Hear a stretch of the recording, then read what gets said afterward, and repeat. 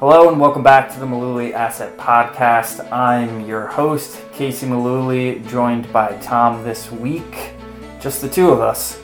So this week we're going to do a follow-up to a video that I did last week that I thought was really important and really put some numbers behind a topic of conversation that we have a lot here in the office and with clients.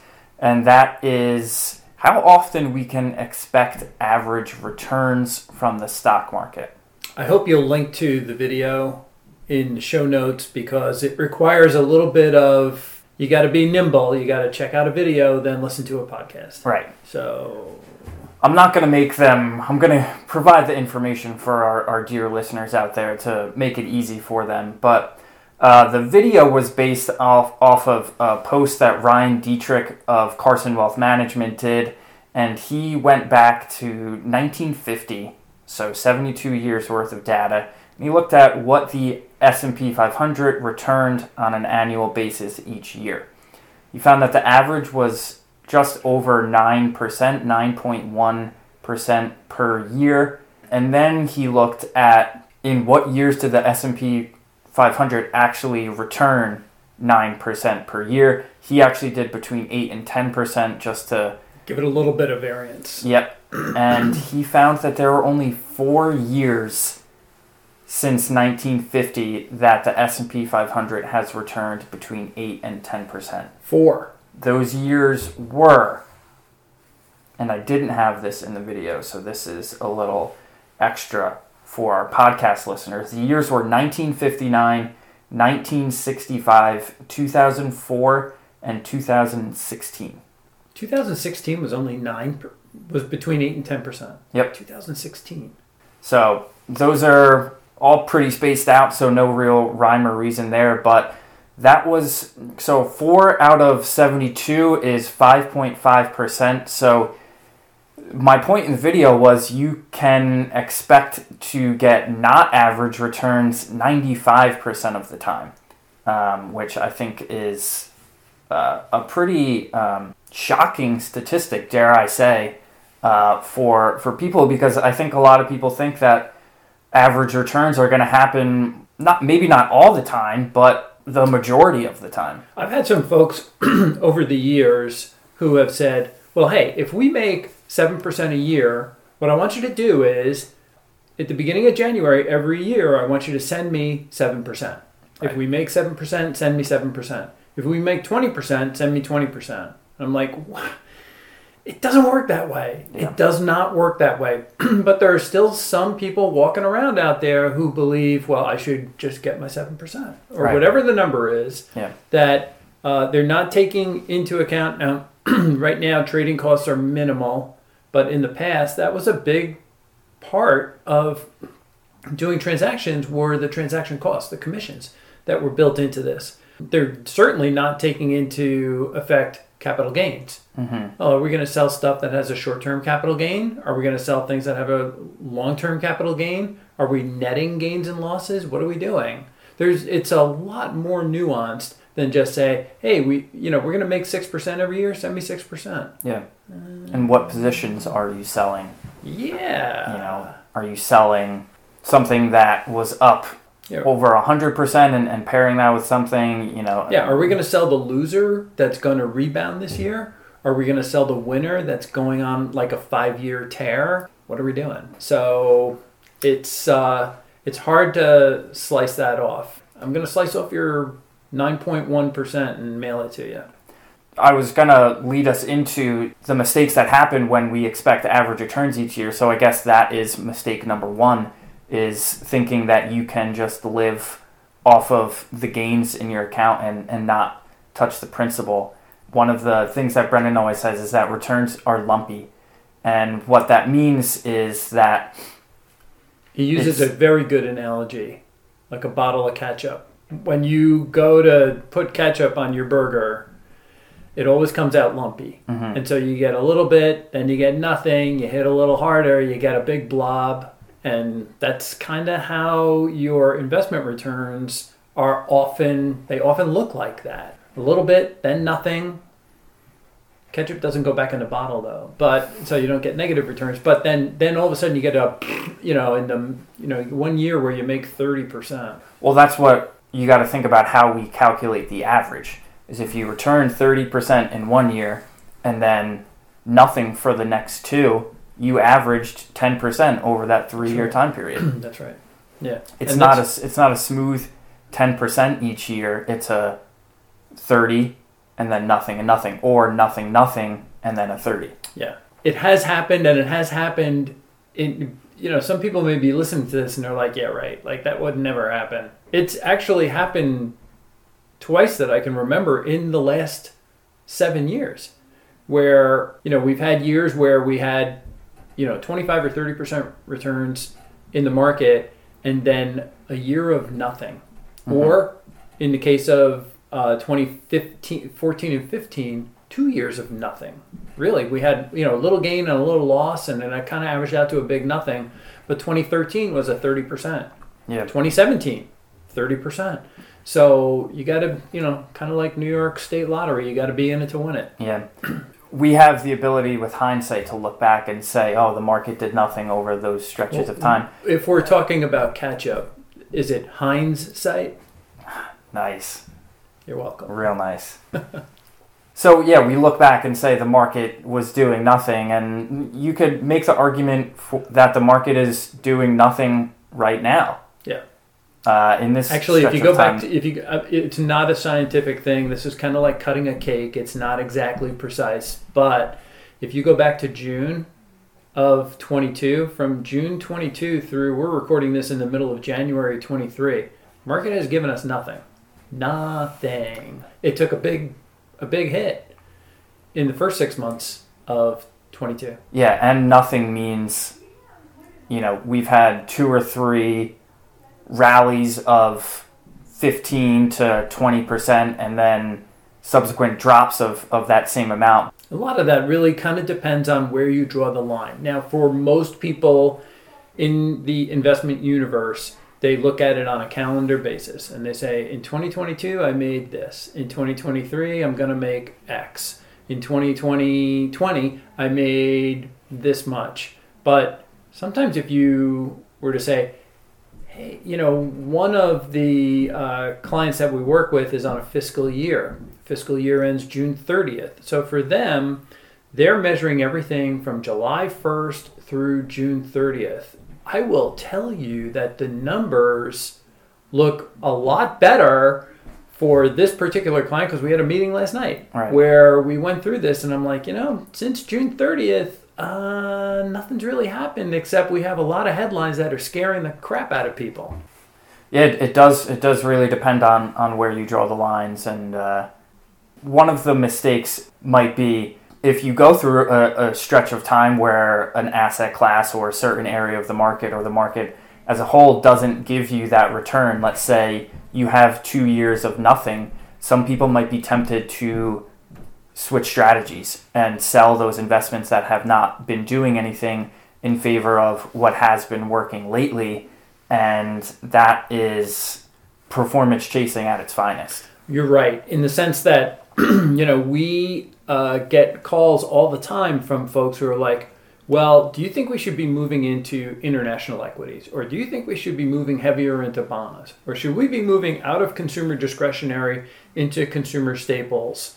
And that really does become, like Casey said, performance chasing. Because if you're hopping around from one group to the other, you're going to miss that regression back to the mean. And we've talked about this on recent podcasts that there is usually regression to the mean. And so if you have, we can just use the first half of January as an example. We had 9 up days in a row, 9 for NASDAQ.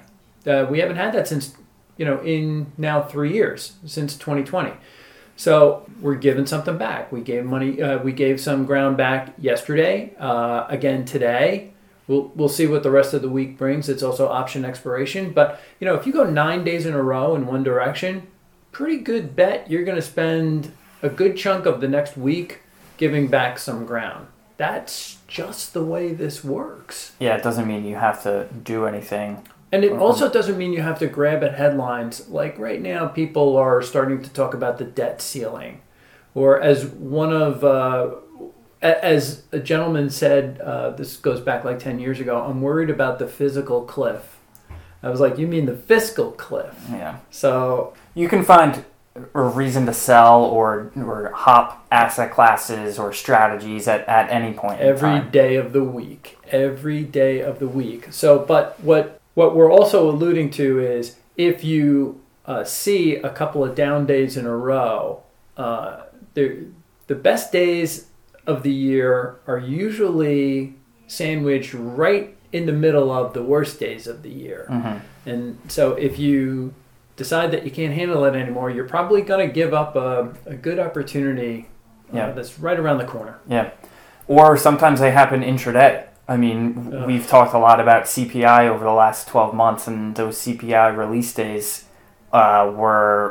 we saw some crazy swings. I mean, the one in, I think it was October or November. We were like down, futures were down like 3%, and then we ended the day up. We came out of the podcast recording. Yeah.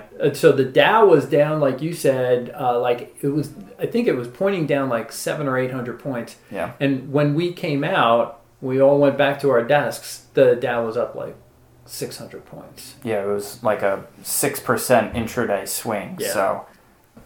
So one of the traps when we talk about average returns is we've seen some folks over the years extrapolate average returns into infinity and beyond. And so they presume, well, the average return is 9%. I've been averaging 10% a year in my account. So I should just for the rest of my life estimate that I'm going to get between 9 and 10% a year. So if that's the case, well, I could retire. Mm-hmm. Trap. Yeah, that's called the sequence of return risk. It's talked a lot about, and basically the point is it matters when you retire, and it matters, especially if you're using juiced up average numbers like that in your retirement projections. It could cost you a lot of money over your retirement. So that's why when we're working with clients and building projections for the future, we don't have a crystal ball, and it's hard to project. And so what we do is we take an axe to that number, and we usually wind up using a number that's around half of what the average returns are for stocks.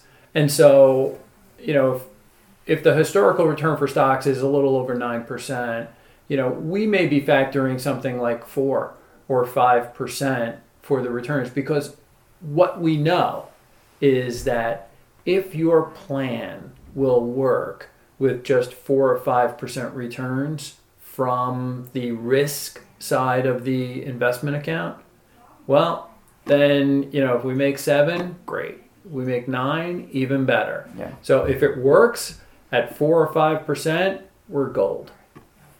Yeah, we want to be sure of those numbers, and taking the haircut lets us be sure. I think one of the other things with sequence of return risk is you got to be, everyone's situation is different. So I think the real risk is if you're fully invested in stocks heading into retirement and stocks have 2 bad years in a row, you're going to feel that more than someone who's in something like a 60-40 or 70-30 portfolio. So if you're, one of the other ways to protect against that sequence of return risk is to be diversified and to hold some other asset classes in your portfolio other than stocks. When we talk about the average return for stocks, it's probably not a bad idea to talk about the average return for bonds as well, because we had an outlier event in 2022 where bonds lost a lot of money. I would venture to say that that's probably a one-off situation, because I can't see the Fed raising rates 400 basis points every year for the next couple of years. In fact, they're talking about slowing down the rate of increases now. So not a recommendation to go out and buy bonds. What I'm talking about is when we have a good year in the market, we have to be prepared for a possible bad year, meaning we may give back some of those gains.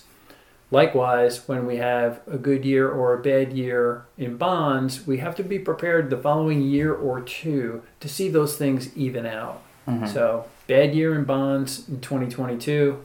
Let's see what happens in 2023. Just have that tucked away in your back pocket. Yeah. So I'm going to reference a post from A Wealth of Common Sense, which is Ben Carlson's blog. So when people talk about sequence of return risk, a lot of people cite the period of time from 2000 to 2002 as like if you retired at the beginning of that time period, it would be much different than if you retired at the end of the 2020s especially. This is just to demonstrate the difference between an all-stock portfolio and, let's say, a 60-40 portfolio. So the losses... Now, when Casey's talking about a 60-40 portfolio, he's talking about 60% in the market, 40% in cash and bonds. Right. So in an all-stock portfolio, between 2000, 2001, 2002, you would have lost 9% in 2011, 12% in 2001, and then 22% in 2002. But if you were in a 60-40 portfolio instead, you would have been down 0.4%, 4%, and then 8%. Yeah. So you cut the losses in half, basically. So that just goes to show, I think diversification is something to consider when that is a concern. Yeah. So if you're someone who's preparing for retirement and you are 100% in stocks because you want to get that 9 or 10% return, maybe you feel like you need that to continue hitting your goals. Maybe your goals need to be re-examined, because when you have a year like 22 and the S&P 500 was down 19%, it's going to wreck your plan, at least in the short term.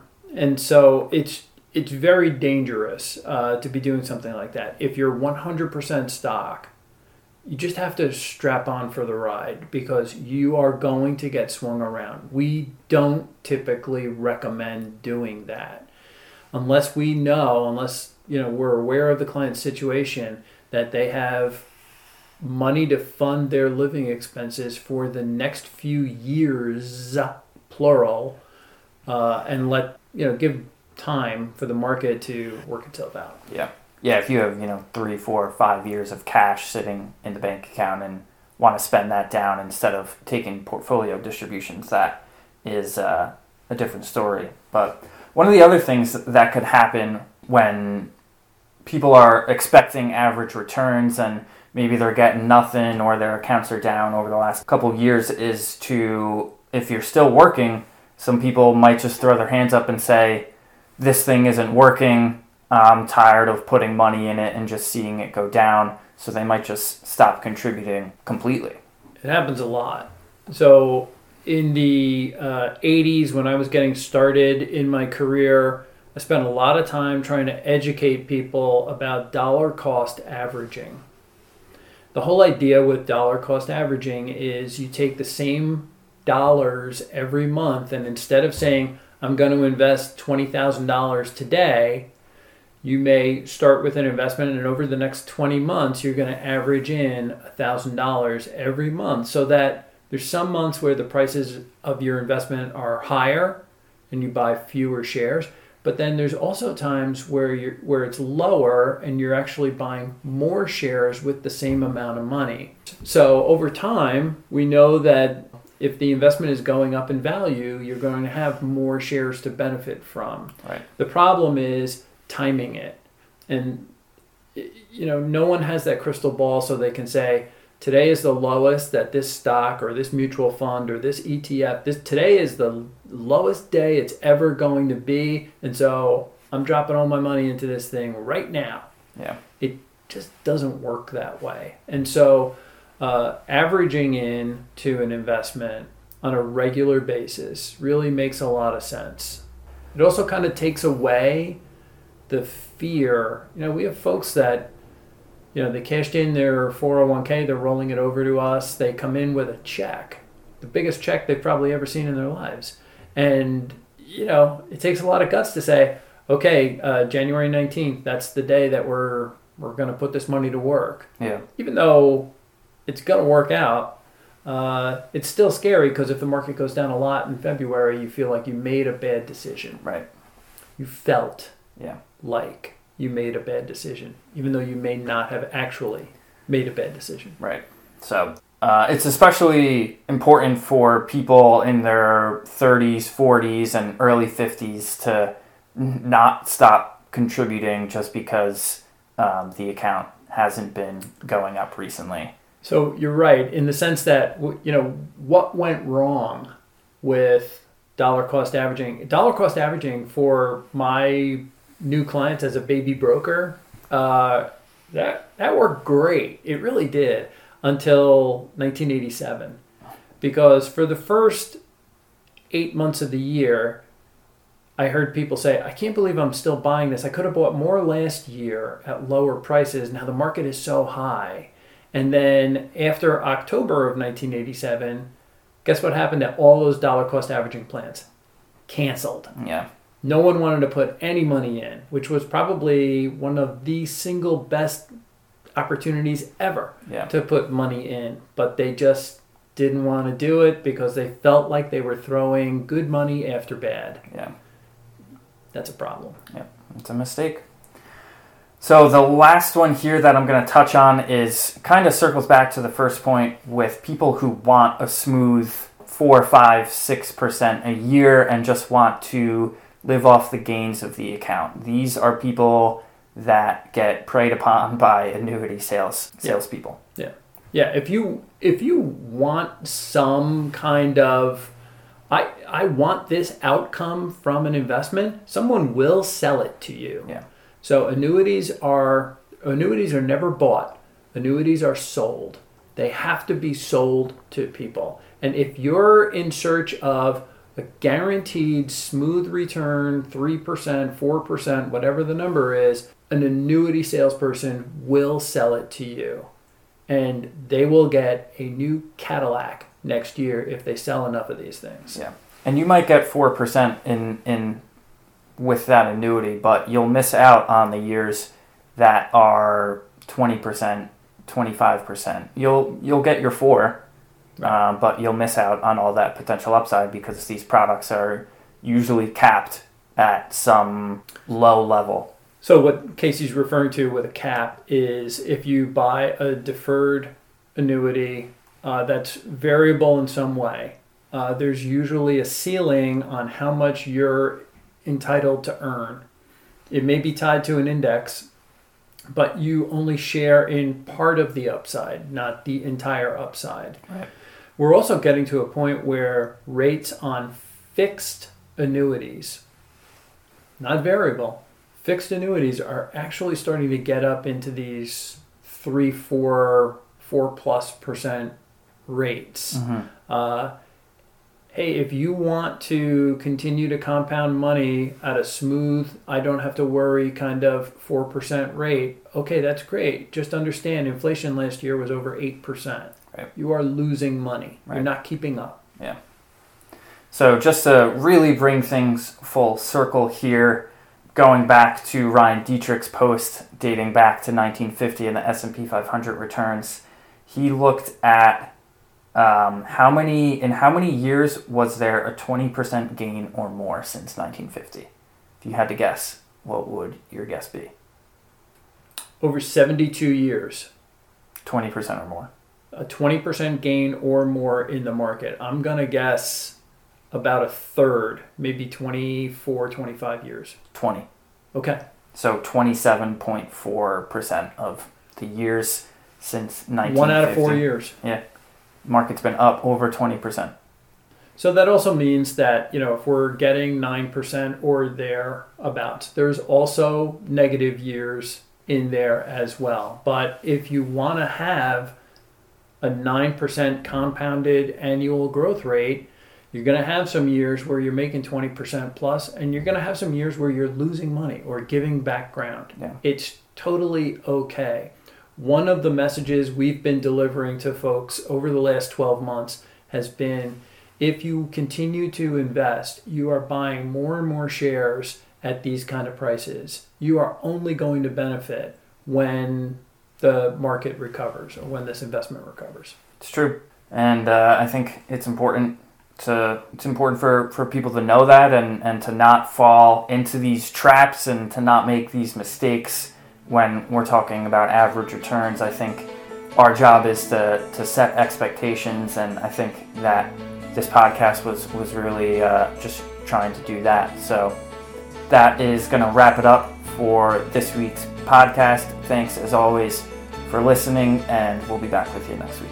Tom Mullooly is an investment advisor representative with Mullooly Asset Management. All opinions expressed by Tom and his podcast guests are solely their own opinions and do not necessarily reflect the opinions of Mullooly Asset Management. This podcast is for informational purposes only and should not be relied upon as a basis for investment decisions. Clients of Mullooly Asset Management may maintain positions in securities discussed in this podcast.